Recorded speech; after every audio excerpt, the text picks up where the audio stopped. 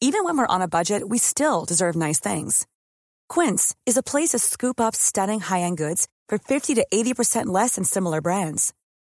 They have buttery soft cashmere sweaters starting at $50, luxurious Italian leather bags, and so much more. Plus, Quince only works with factories that use safe, ethical, and responsible manufacturing. Get the high-end goods you'll love without the high price tag with Quince. Go to quince.com/style for free shipping and 365-day returns.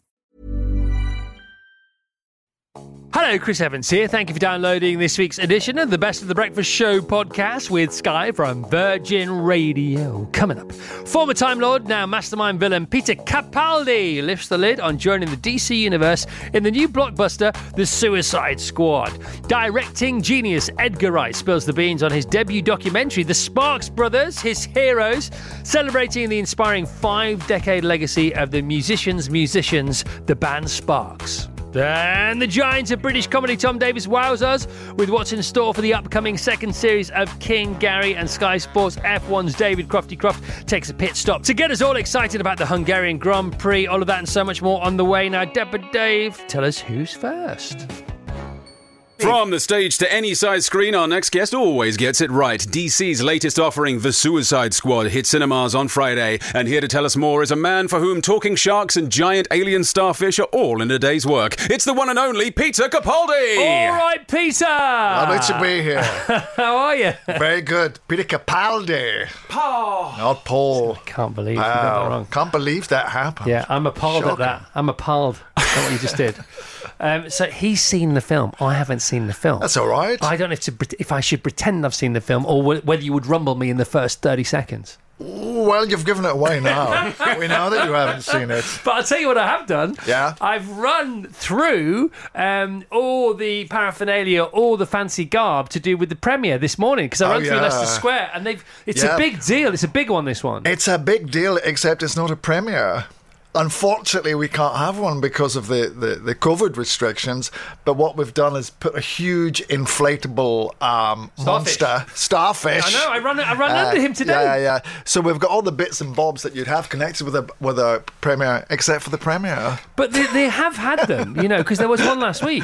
Was there for what? It was for a Brit flick that we. All right. Okay, well, I think you'll find with the Suicide, as you know, the Suicide Squad is a very star-heavy project. Right, I see, got it. None of them can make it. None of them can get here. Okay. So that's why you got me. So you could have the premiere. It just there wouldn't be anybody there to pat. Well, I'd be there. You'd be there. I would come. Dave would come. Yes. As long as you practice Peter's name before he came on the show. That's right. I will. Oh, right, so because it's all in Leicester Square, because it looks like they're getting ready for I remember Jurassic Park, because there are premieres and there are premieres. Yeah. And when you start messing about with Leicester Square, given permission, when it's appropriate to do so, you think this is going to be a big one. But it's not actually it's not going to be one at all. What do they have at Jurassic Park? Did they have dinosaurs? Huge dinosaurs? They had dinosaurs, and also they sent everybody who was going a Jeep, a chauffeur-driven Jeep, and there were loads of people there. And so you had your own Jurassic Jeep for the night. I went to the premiere for Harry Potter, the very first Harry Potter. Oh, come on, tell us about that. And in every single seat in the cinema, there was a box. There was a wand box, which said it had a magic wand in it. Of course, all the kids opened up the box, and there was nothing in it. Why not? What? Surely they'd vanished.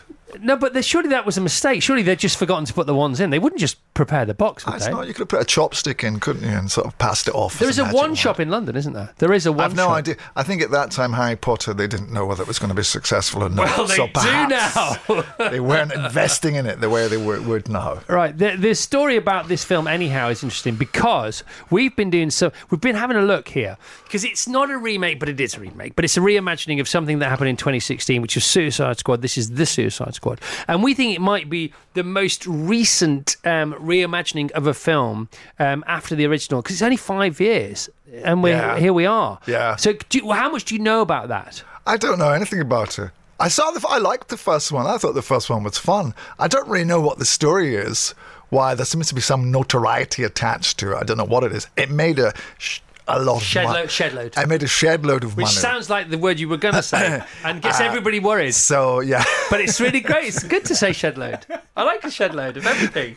So no matter what people might think of it, it did make a lot of money. It made $700 million. Really? Wow. Yeah, but was critically panned. All right, okay. I thought it was quite fun. But this, James Gunn, who made this movie, I think, who is, I think, one of our kind of movie geniuses, just wanted to make the Suicide Squad. He always loved this comic, and when he was given the opportunity to choose what he wanted to do, he decided to do this. So it's made with great heart and enthusiasm from his point of view. Can you, because you're so articulate, can you imagine for us on the air what it's like making a movie, of this genre on this scale? Is it as big as we all hope and wish it is? It's absolutely huge. But this is the thing that I always think about these movies. They've got to be made with the enthusiasm of like a geek. Right. It's got to be somebody at the heart of it who loves it and who is able to endure, getting up at 5 o'clock in the morning every day and facing, a crew of 250 people, most of whom, look like builders, saying, "Oh, that won't work, Gav, this won't work, you can't do this, you can't do that." And trying to keep your love for their project alive through all that is the key to it. I see this with Paddington. Did two of the Paddington movies, and Paul King, who directed those, was absolutely amazing. And I thought, how can you keep this love for this little bear alive when we're standing here, and the rain is coming, and the sun should be shining, the lights aren't working, the police want to move you on, and it would be much better to be sitting having a cup of coffee somewhere, but you've got to keep it all alive. So James does that, in spades. But it's the level of skill, the level of craft that's involved is extraordinary. So I think with a lot of these big movies, you get when people come out and sell them, we all like to say, "Oh, what a laugh we had, how hilarious it was," and everybody falls about on Graham Norton saying how hysterical the whole experience was. But in fact, it's a gigantic factory that has to deliver this major product at the end of the day, and somebody has to do that, and that's James. And you guys, and everybody around, the wardrobe, makeup, everybody, even the people who drive in the morning. Incredible. You saw me shaking my head there. The production of anything that can be seen as opposed to anything that can be just heard. That's why I love radio. Even like a weekly telly show, even like a chat show. It makes your headache. Well, at one point on Suicide Squad, I know there was 2,000 people working on it. So all have to be coordinated. All have to be there for a reason. And it's a chain, and you're only as strong as your weakest link, and it's so true. And then if the chain doesn't break, the stars all still have to be aligned for it to even have a sniff of being a hit in the first place. Hey, it's great fun. No, of course it is. What it is, what that's the amazing thing is that through all of that, somebody through willpower, creates this thing and that's the way with movies anyway. That's what trying to do anything is, isn't it? Creativity is a kind of struggle against the obstacles that you throw up. You could just not bother. You could just think, "Oh, I've got an idea. I'll just go and have a latte and just doodle in a book. I won't actually go out and try and make something," because that causes, that's hard. But it's amazing. So it's a fun movie. The best of the Chris Evans Breakfast Show with Sky. Virgin Radio. Musical bank heists, a zombie apocalypse, and television that defined a generation. Our next guest just keeps hitting the right spot. His documentary debut, The Sparks Brothers, is in cinemas tomorrow. And here to tell us more is a director that's never wrong, because he's always Edgar Wright. Good morning, Edgar. What a lovely intro. Thank you. He's good, isn't he? He's very good. Unfortunately, now you have to put up with my questions. Edgar, for people who don't know, give us the elevator pitch for the phenomenon that is the Sparks Brothers. Well, the tagline on the poster is your favorite band's favorite band, because Sparks have been going for more than 50 years. In fact, their first album was 50 years ago this year. And they're one of those bands that, even though they've had kind of hits over the years, they've usually been in different countries at different times, and I would say that they're one of those bands that are like massively influential in terms of, and in the documentary, if you haven't heard of Sparks before, you've definitely heard of the other artists who are talking about Sparks. So I just wanted to make like a movie to show like not only how brilliant they've been consistently for like half a century, and also just show how influential they've been like to sort of music in all sorts of genres. Well, good for you, pal, because the last time I looked, movies do not take 5 minutes to make, so this is a huge undertaking. What about the risk and reward element of it, in as much, as your energy, your effort, your time, and how many people might get to watch it? Was that a consideration of yours, or did you just have to do this? I think it was that thing where I didn't have it on my checklist of things to do of must make documentary, but I guess about 3 years ago or 4 years ago, I started saying aloud to friends of mine, somebody should make a documentary about Sparks. So I kind of willed it into existence by, I kept saying that until one of my friends, a fellow director, said, you should make the documentary on Sparks. And I was like, oh yeah, I will. So, and then I pitched the idea to Ron and Russell, male from Sparks, and, and they were, because they were fans of my movies, they said yes. And so it's something that was just jumping into the unknown a little bit, because I'd never done a documentary before, but I felt so passionately, having been a big fan of music documentaries and having seen a lot of documentaries about bands a tenth as prolific as Sparks, I felt like these guys deserve deserve everything. So I really want to sort of give them the tribute they rightly deserve. Yeah, I mean, Edgar, I love it. First of all, the fact that when we get people on this show, whether they've made a movie or they've written a book or whatever they might be up to, we just had Dr. Chris Van Tulliken on talking about his latest podcast. It's often when they've made something that they wanted to exist, but it didn't, so they had to, you end up getting the best product. I mean, that's pretty much the case with the films I make as well. It's usually it's something like the kind of film that I would want to see, or if it's a genre, it's like the kind of film that I miss. It's like, I wish there was another film like this, So that's sort of the thing. Is it all has to, because, like you said, because they all take, minimum 3 years to make. You've got to be really into it to do it. So for people who don't speak Sparks, they are the minimalists that became popular, but were a bit too much for anyone. So minimalists that are a bit too much for people sometimes. Also, the Enigmas, they were forever enigmatic, but not so secretive. I mean, there is no playbook here, is there? Well, not one that we can recognise, but one that you try and analyse and deconstruct for us. Yeah, I guess the thing with them is that they're so playful in what they do. And I think the thing about Sparks is they themselves are really serious about being funny, in terms of, I don't think that anything that they do is insincere. They love pop music. They're really but they also love playing with the form. And I think sometimes, if anything has held them back from being as big as, say, Queen or something like that, it's because some people kind of don't know whether they're supposed to be in on a joke or not. Yeah. And on the flip side, that's a quality also for people like me that has made me a total Sparks obsessive, because I even remember when I saw them on TV for the first time when I was 5, watching Top of the Pops. Yeah. When they were on with Beat the Clock. And aside from the music, I just felt that even then at age 5, I knew that something was up, because it was this band that's sandwiched between the Nolans and ABBA. I agree. They're staring right at me, and you kind of feel am I in trouble? What's happening? I know. I agree entirely. They stood out. They were just awkward. They were playful. It was they were somewhere in between not so serious and perhaps cynical, which is what you were alluding to there. And then you see the Pet Shop Boys, years and years later, or Yazoo, or I don't know. I mean, name them all, and you think, oh.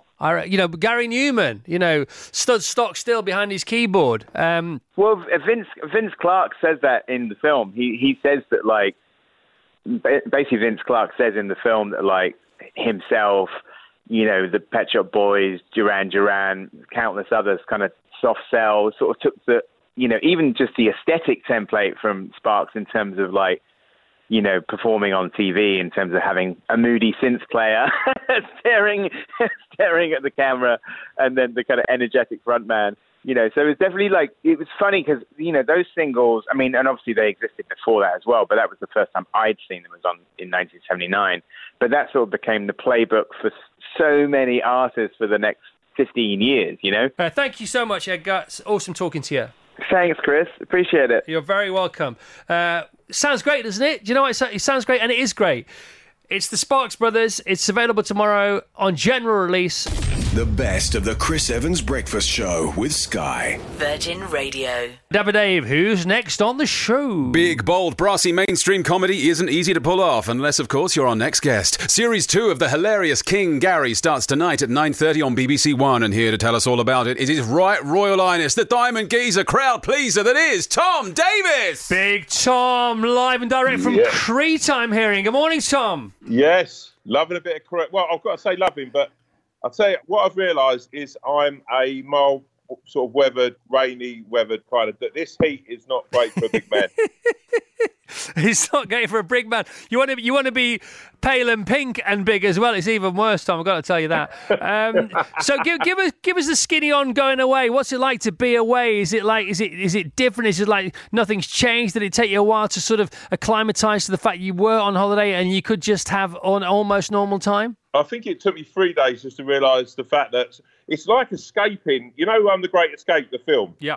It genuinely felt like that. Even though you go through all the laws, I've been double vaccinated, but you feel like constantly at any time that someone's going to tap you on the shoulder and go on, off you go. I've, like everyone else in the country, I've sort of, cancelled holidays, not been away. So I sort of had a week window. I'm very fortunate. I've sort of back-to-back work this year, and I was very fortunate really to be able to grab a week where I could get away and just have a week away with the wife. So, King Gary, it's been a while. I mean, would that be down to lockdown? Has he been locked down? Do we see him coming out of lockdown? Is there any COVID references? What's going on with King Gary and coronavirus? So we like with the Christmas special, really, we never wanted to sort of mention COVID and the whole corona. I think everyone's, I'd imagine anyway, I'm certainly sick of sort of hearing about it and reading about it. I think we wanted to make sure it's free of that and sort of, hopefully when these things last, these sitcoms, you're watching them in 3 or 4 years' time, you don't want to be reminded of what's been an abhorrent sort of time. Yeah. So, no, it was, but obviously filming, we were supposed to have sort of done stuff last year. All filming's just been put back. But, no, I mean, Gary would have been an absolute nightmare in lockdown. I have no doubt of that. That would have been absolutely hell to be around. It was just a joy to be back filming, really, Chris. I've got to say, I loved every minute of. I think that's the thing with our industry. It's the sort of doing live stuff or filming, and you realise how blessed you are to be doing it. And it's so nice to get back and sort of being amongst it.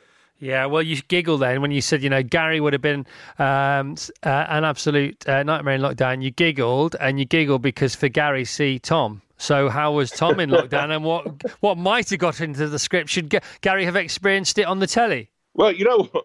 A lot of it, like things like the skip, that happened. I got a skip, and everyone took absolute advantages of the skip. I don't know if you've ever had a skip. The skip liberties are a big thing. Oh, I know. I got a skip and went around the neighbours and said, look, if anyone wants to sort of like throw sand in a skip, they're more than welcome. But don't take liberties type thing. The first day there, Chris, someone's thrown a mirror right in the skip. But what they've done is they put an unbroken mirror in the bottom of the skip.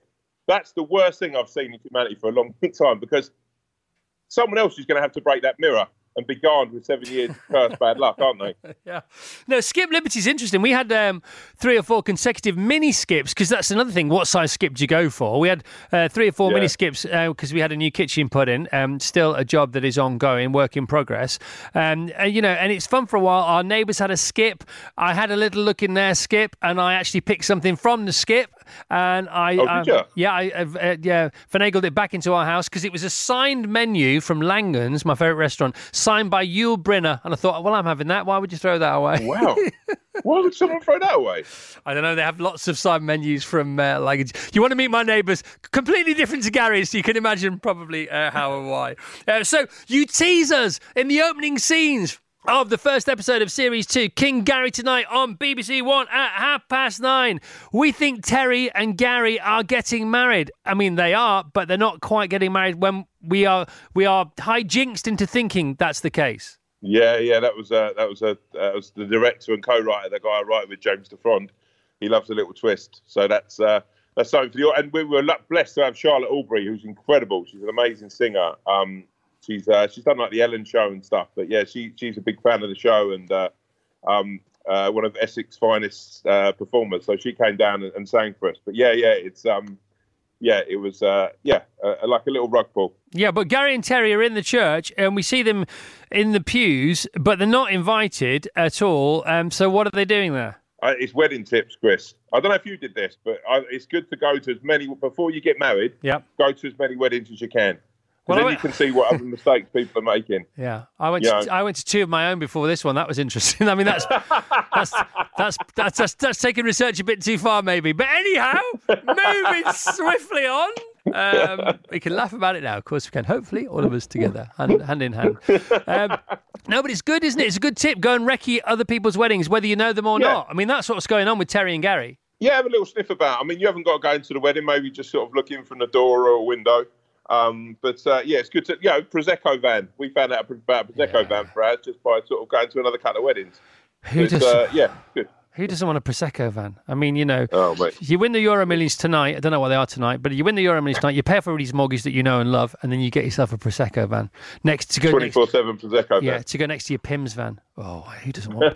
Because the only place that does Pimm's on draft last time I looked is Wimbledon, isn't it? I don't know why they don't do it anywhere else. Anyway, I don't know. Do they do it in Crete? What's big on the cold drinks in Crete? Come on, what's the big man been enjoying, Tom, over the last few days? I've been smashing back an old pineapple cooler of an evening, which is a bit of white wine, pineapple juice. Yeah, it's beautiful. It's really a nice. It's a nice blend. Sounds like sick in a glass, if I'm being honest. Tom, it's great to talk to you. I love you. Come and see us when you can. Love, I will do. Wish we were there. You probably don't. When are you jumping back on a plane? When are you expected back in the UK? Sunday. All right, pal. Thanks so much. The best of the Chris Evans Breakfast Show with Sky. Virgin Radio. All right, we've heard from 3 cream of the crop guests already, but still to come. Rugby presenter Craig Doyle updates us on the British and Irish Lions tour with live coverage heard exclusively across the Talk Sport network. Best-selling author Michael Pollan helps us to rethink our relationship with what we call drugs in his eye-opening book, This Is Your Mind on Plants. One half of the Tip Top Twins, Dr. Chris Van Tulliken, chews the fat around processed foods in his podcast, A Thorough Examination, with Dr. Chris and Zand. Plus, the wonderful Gabby Roslin and Sam Pinkham have a chinwag with super chef Simon Rimmer, who waxes lyrical about season 2 of his podcast, Grilling. So let's get right back to it. Dapper Dave, who's next? Max isn't happy with Lewis, Mercedes aren't happy with Red Bull, and we're loving every minute of it. That's right, the Hungarian Grand Prix is live and exclusive this weekend on Sky Sports F1. And here to get us up to speed is a man known for his love of going out on the goulash. It's Crofty! All right, Crofty, who definitely wasn't in the shower. Morning, Crofty. Shower fresh at all. How are we all? Very well, very well. Really looking forward to the Hungarian Grand Prix, because I thought, in my mad half a brain cell mind, that we'd already hit the summer break, so this is a bonus in on my purview for F1. And it's funny because I need you to help me catch up because I've completely forgotten. Dave's intro gave us a bit of an insight into where we left off, but bring us up to date if you don't mind, David.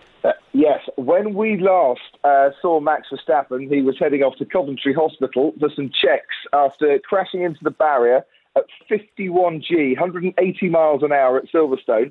Red Bull think it was Lewis's fault. The stewards at the time thought it was Lewis's fault, gave him a 10-second penalty. Red Bull don't think that's enough, so they're going to see the stewards today to try and get Lewis to have a bigger penalty. And we'll find out at about 4:30 whether there's going to be an appeal over the incident at Silverstone. Max says he wants to move on. Lewis is not saying much yet, but they're both going to be talking today, and they're both going to be on the track this weekend, because this championship battle has just got very, very tasty indeed. Red Bull is furious with what happened at Silverstone. Lewis is back in the hunt after the win, and they've got about 600 metres down into turn 1 on Sunday to try and stop the talking, start the argument on track, and we'll see who comes out.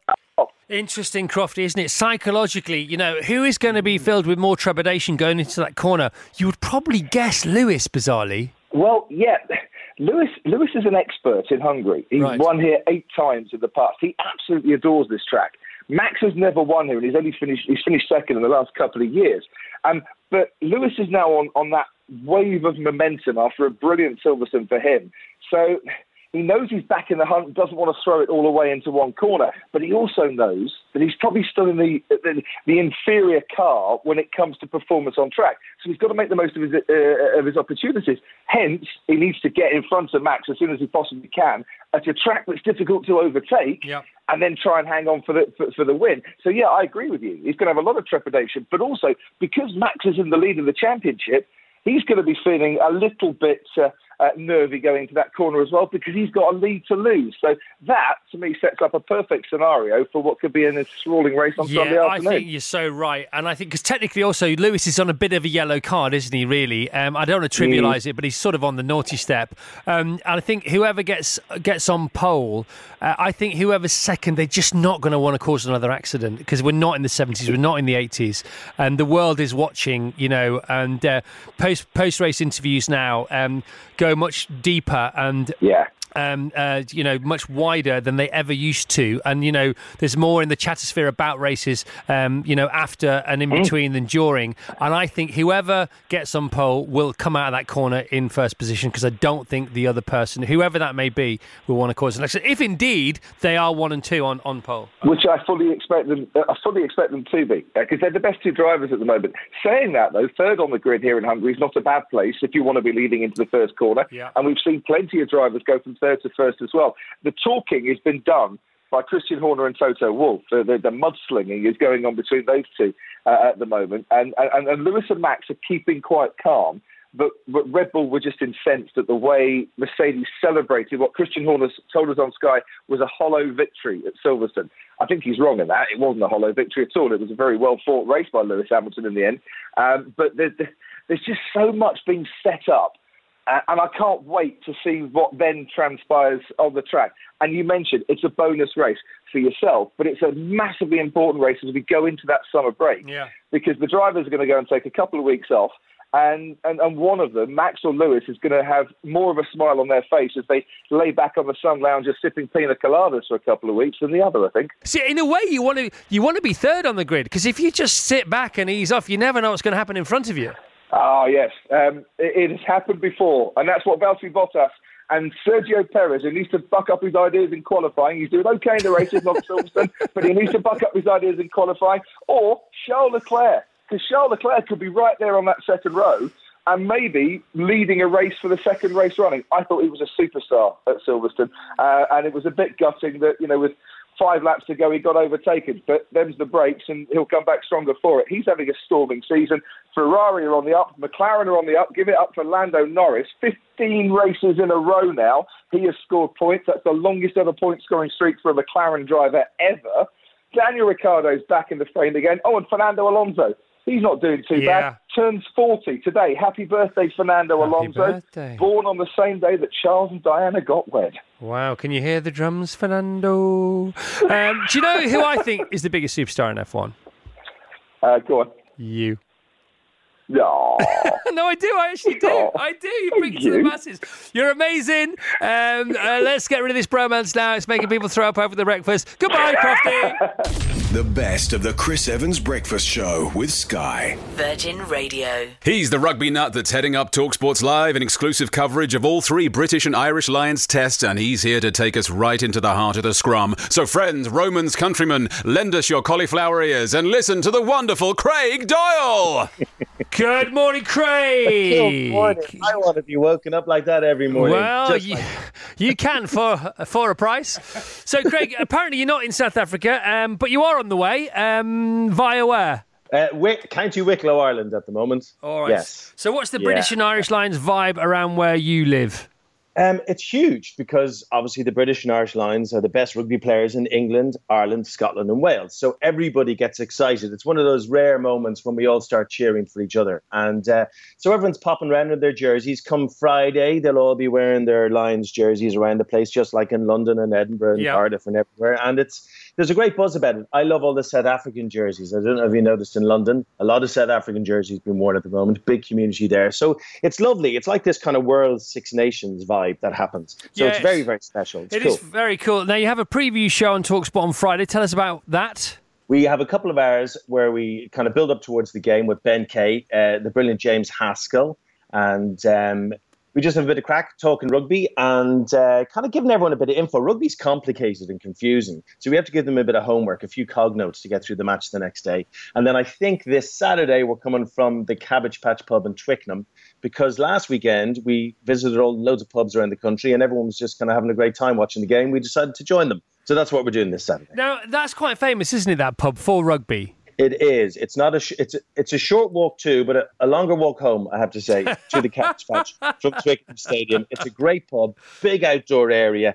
And it's just where everyone goes after games and has a bit of crack. You know, Chris, you've been to the big games. There's a lovely atmosphere there. So we're just kind of checking in with all of that on Saturday and trying to hopefully get that on the radio. Right, now, the game itself, or, the series itself thus far, we're 1-0 up in the test series after the tour matches. Now, I didn't get to see the game. We showed it on the big screen, one of the big screens at Carfest North, but thousands of people were in front of that screen. And the general vibe I was getting is that we nicked it. Is that about right? Yeah, I'd say that's right. Yeah, we were down at halftime 12-3. South Africans are like the school ground bullies. They're just big guys, big units, right? They're like tractors with legs, and they just go around and smash people. And they did that for the first half hour. And we picked a team, the Lions, we picked a team that was kind of a bit more dynamic and could play a bit of rugby, but it wasn't a day for that. It was the day to kind of bully them back. And that's what happened. In the second half, they just got a bit more physical, and we nicked it. They had 2 disallowed tries. And which is interesting because the television match official, the one who makes the ultimate call, was a South African, which caused a lot of controversy. And I guess they got in his ear a little bit and he disallowed 2 South African tries. So we shouldn't have won it, but we did. So this is huge. If we win this next match, there's only 3 games. We win the series, which is amazing. So it's all about momentum, isn't it, as always? Yeah. So it's better that we try and finish the job on Saturday. But for the sake of entertainment, it'd be great to go to a decider. You know what we all want to happen. Let's be honest. We want it to be a close game on Saturday, and we want South Africa to win. And then we've the third and final test, 1-1. It happened against New Zealand 4 years ago. Do you remember that? And there was a draw in the end, an amazing scene with Sam Warburton at the end. We want that. We want the big decider, right? The big X Factor moment. So hopefully that'll happen. I have to be, because you don't want to go into a third test when it's all done and dusted. No, really, not really. Not really. You don't really want to show tests because their hearts won't be in it. They'll say they are, but they just can't be. Not in the same way, at least. Now, Vassos wants to chat about the South African coach. Yeah, he's quite good value, isn't he, Rassie Erasmus? Rassie Erasmus. With a name like that, you got to be good value, right? Yeah, so he's done this weird thing, right? So, you got a water boy. Usually one of your players who travels but isn't actually playing brings the water on. And what they'll do is they have a little earpiece in, and the coach will put messages in their ear like, tell the big lad to smash more guys, or tell him to pass more, or tell him to kick more, or whatever. But Rassie Erasmus has decided, now he's the big boss, right? He's the big honcho. He's decided to be the water boy. So he's running on the pitch, right, giving water to the players during breaks. But what he forgot to do in one of the games was bring any water on. He had an empty bottle, and he was just basically coaching the team from the pitch, which is disallowed. But he also goes on Twitter and starts kind of slanging people off. Has a pop. And saying, he has a little pop. But he's only doing that trying to wind the referee up, that's all. Okay, so if we want to come and join you at the Cabbage Patch, we probably can't, can we? It's probably some kind of sellout or ticket out or something like that. No, come on down. You say that, but I've never had a ticket thing in my life. Come on down. Okay, all right. Listen, I know you're loving it, and who would love going on a rugby pub crawl? And the fact you survived. Do you have a sort of do you have a strategy for making it to the end of the day and still being able to speak? Or once the microphone's off, do you get turned on? How does it work? Just go hard. Go hard. You don't. You can't go hard. Dude, go hard. Really? Go hard, go strong, go long. What time hard, do you... Strong, long. Do you actually have a beer during the show? Maybe. All right, so give us no more than like 3 or 4 though. Like I'm not a lunatic. All right. I didn't say you were, Craig. I didn't say you were, but you seem to that word seemed to spring forth of its own accord. But then we are talking about the British Lions and Irish Lions tour. So, what time is the preview show on TalkSport on Friday? And what 7 time? 7 to 10. Right, 7 to 10 on Friday, and then we're on air 4 o'clock on Saturday. And it's such a brilliant sport on radio. I know that sounds crazy, but it really is, because we describe every little nuance and little smash and try and moment and tear, and it's fantastic. Well, or at least you think you do. Well, I don't know what's happening. I'm having a good time. Yeah, exactly. Good. And if you're having a good time, we're having a good time. Craig, great to talk to you, pal. Yeah, and you. Lovely to hear from you. Okay, great. What a lovely bloke. The best of the Chris Evans Breakfast Show with Sky. Virgin Radio. If you can't start your day without a coffee and have ever wondered why, our next guest is the man with the answers. His new book, This Is Your Mind on Plants, is out now. So listen up as we ayahuasca the right questions and opium he gives the right answers. It's the mind-bending marvel that is Michael Pollan. Good morning, Michael. Hey, Chris, how are you? I'm very well. Thank you so much for staying up or getting up 1:30 in California to talk to us. This is Your Mind on Plants, your latest, greatest book, Opium, Caffeine and Mescaline. It's divided into 3 sections, and I understand that therefore provided you with 3 writing challenges. Oh, totally. The first one was about growing my own opium, which turns out to be illegal. I didn't know that when I started. And I got into a situation where I finished a piece. I wrote it for Harper's Magazine at the height of the drug war. And lawyers read it and said, "You can't publish this. That's a confession to a federal crime." In the end, I did publish it, but I had to censor it. I had to take out 2 sections. One about how you turn opium poppies, which many people have in their gardens, into a mild narcotic tea. And the other was what it felt like to drink the tea.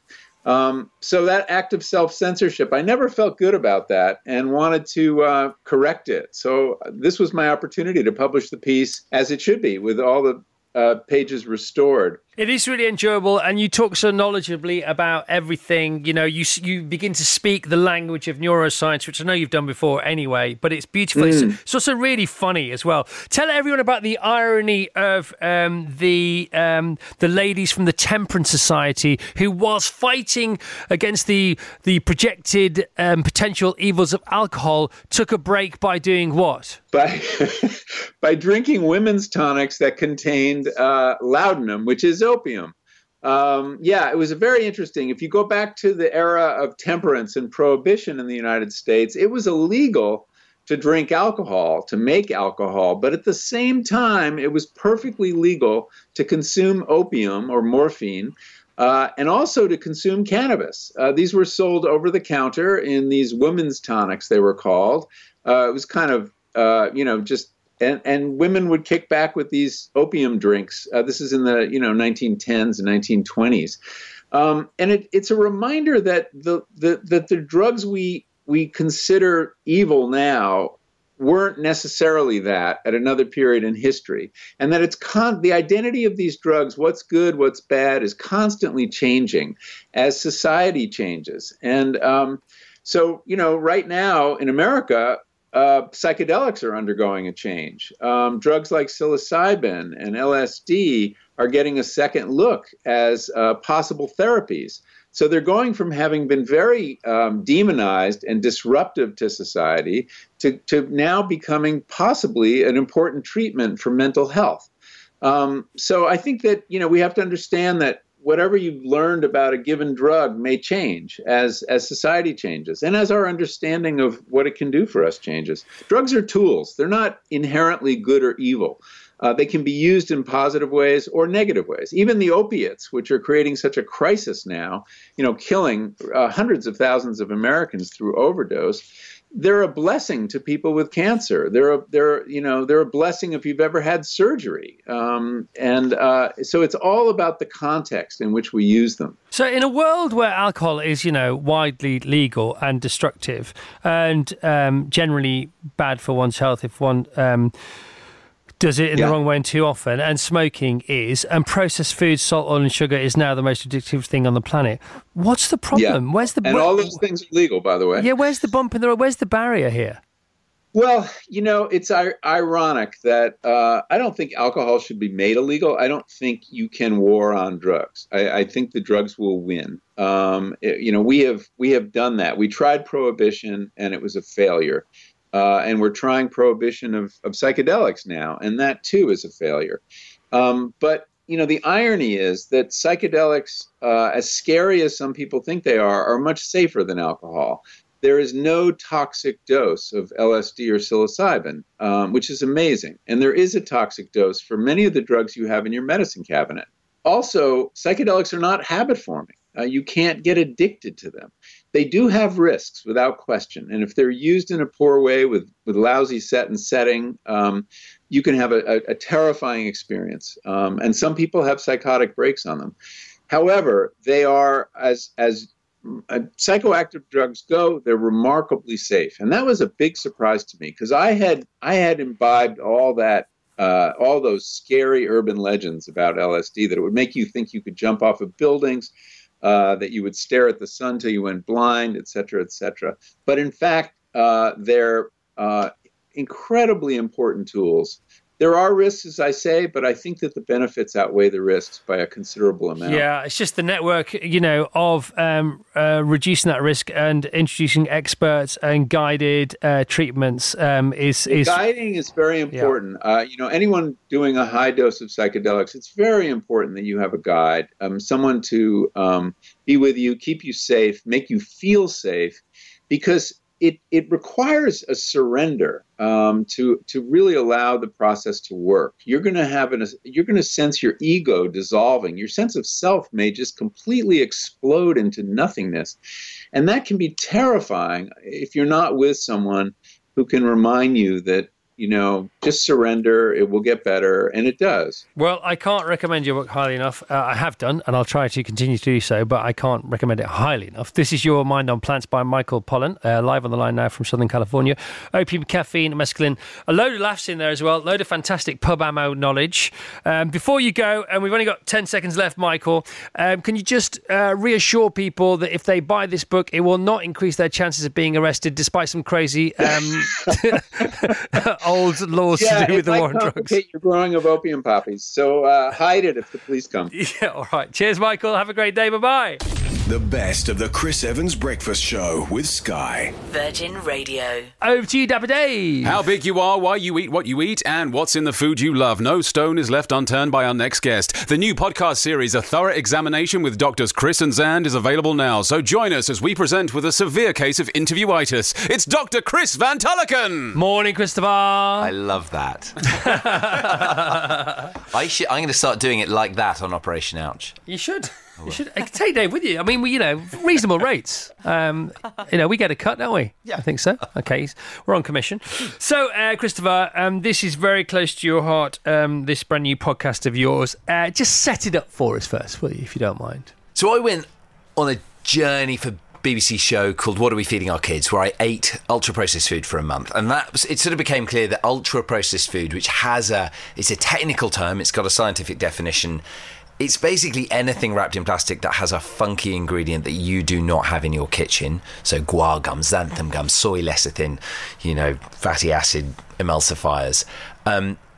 That is the single cause for the obesity pandemic. Now, I have an identical twin who's 20 kilos heavier than me. We have been fighting about this for a decade and a half. And so I thought, well, I'll make a podcast and that will force him to lose the weight. And it's sort of about ultra-processed food and the science of it, but it's really me trying to send my brother on a final binge in that kind of Alan Carr quit smoking method. Like, eat all this food while you speak to all these experts that I've set up, and it will make it disgusting for you. In a kind of Super Size Me way. It's sort of like Super Size Me, yeah.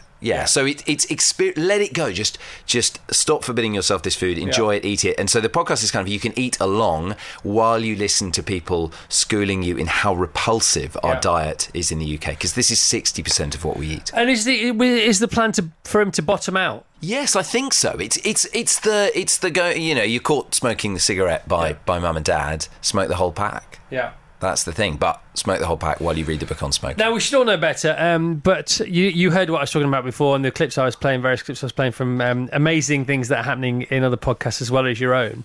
And one of the things mentioned in that conversation is the fact that education doesn't work, ultimately. It doesn't work. It helps massively. So it helps early adopters like us to get the bit between our teeth, but then you can become uselessly preachy about it.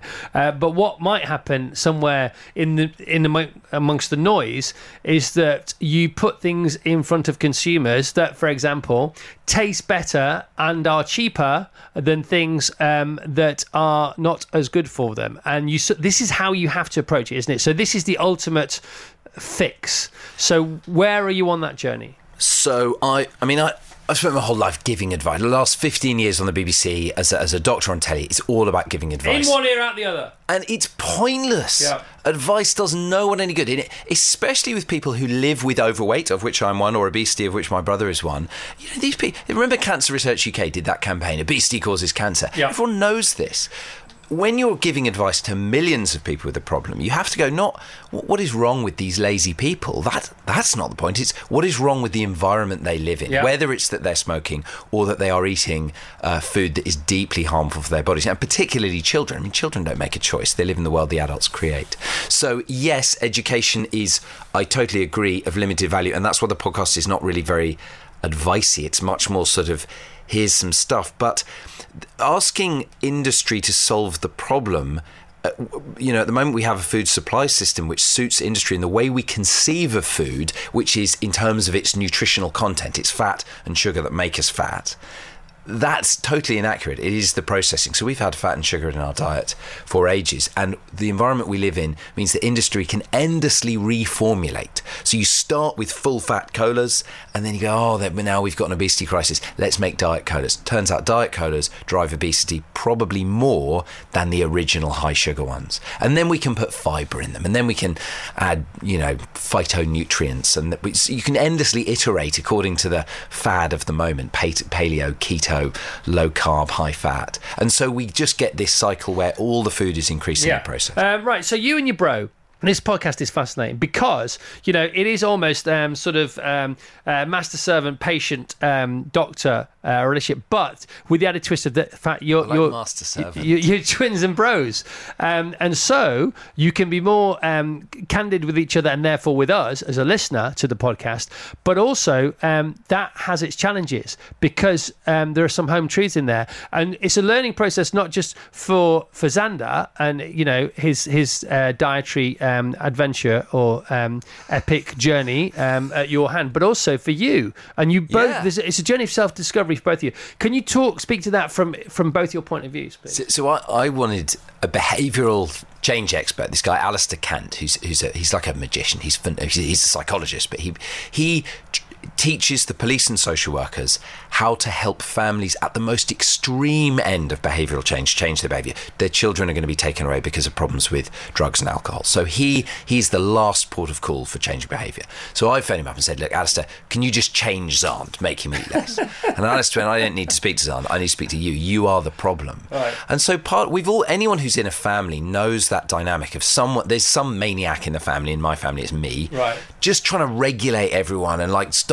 eating that, and you go and sit there and do. You're a nuisance. I'm a nuisance. Yeah. But that comes with, control is the dark side of love or affection. But Zahn's sort of much more laid back. So that dynamic is very harmful, and it emerges that I am really the architect of Zahn's weight gain in amongst all that. Because for him to lose the weight is to lose a 10-year argument with me. A thorough examination episodes 1 to 4 available now from wherever you get your podcasts. Give us a couple of takeaways. We're way over time, but I don't care. Give us a couple of takeaways from it. It's not. What would I say? What have you learned? It's not. Well, it's not. It's not a kind of advice giving.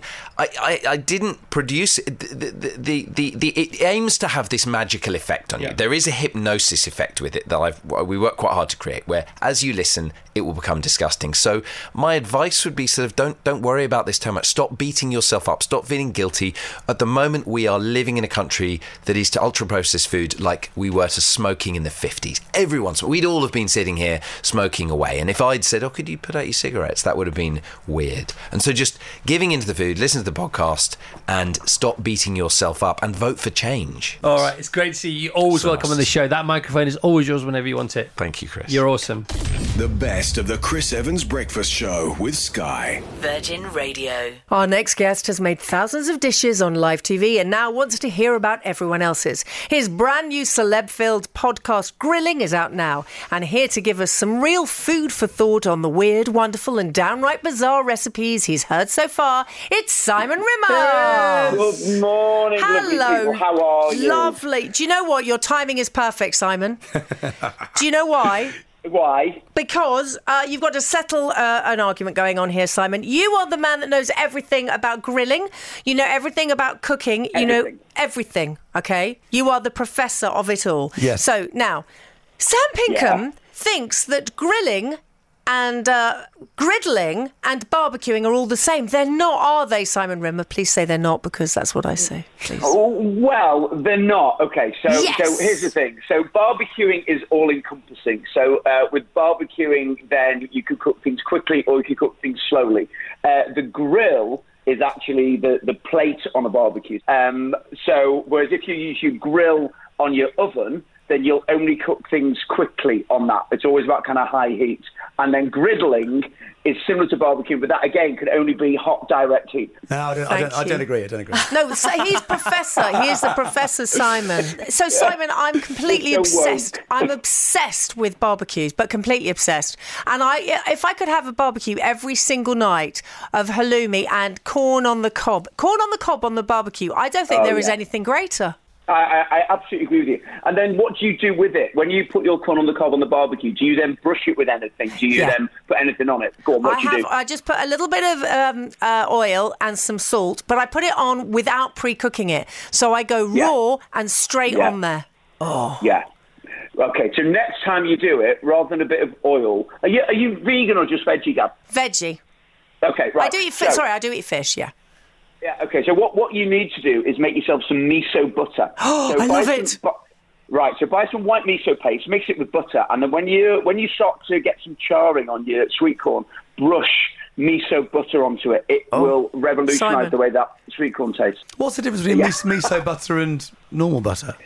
Well, basically, so miso is fermented soy paste. So it's almost, that umami that everybody talks about, that kind of fourth dimension of flavours, salty. It makes you feel a little bit excited. You don't know what it is, but it's kind of like it's like a really good snog. You know what I mean? So when you kiss somebody, you go, yeah, that's quite nice. But then when you properly kiss somebody, you go, wow, what's the extra dimension? That's what miso is. It's the snog of the butter world. Yeah, exactly that. So, Simon, when you become a chef or when you become a cook, or you realise you're a good cook and you love cooking, you want to become a professional chef, do you make a decision what type of chef you're going to be, whether you're going to be a baker or a griller or a fryer or a roaster, or do you just... Yeah, do you have a sort of a preferred method of cooking? So one of the premises of the podcast is about that moment. And the start of the podcast came when I was having a conversation with Tom Kerridge, one of the greatest chefs in the UK. And we were just talking one day, and he said he'd been working in various kitchens, and he read White Heat by Marco Pierre White. And he said he read the way that Marco approached food. He thought, I want to be like him. How does each episode work, Simon? Talk us through the format of each episode. Sorry, say again. Each episode of your podcast, how does it work? Does it have a format to it? Do you ask 5 questions apparently to each guest?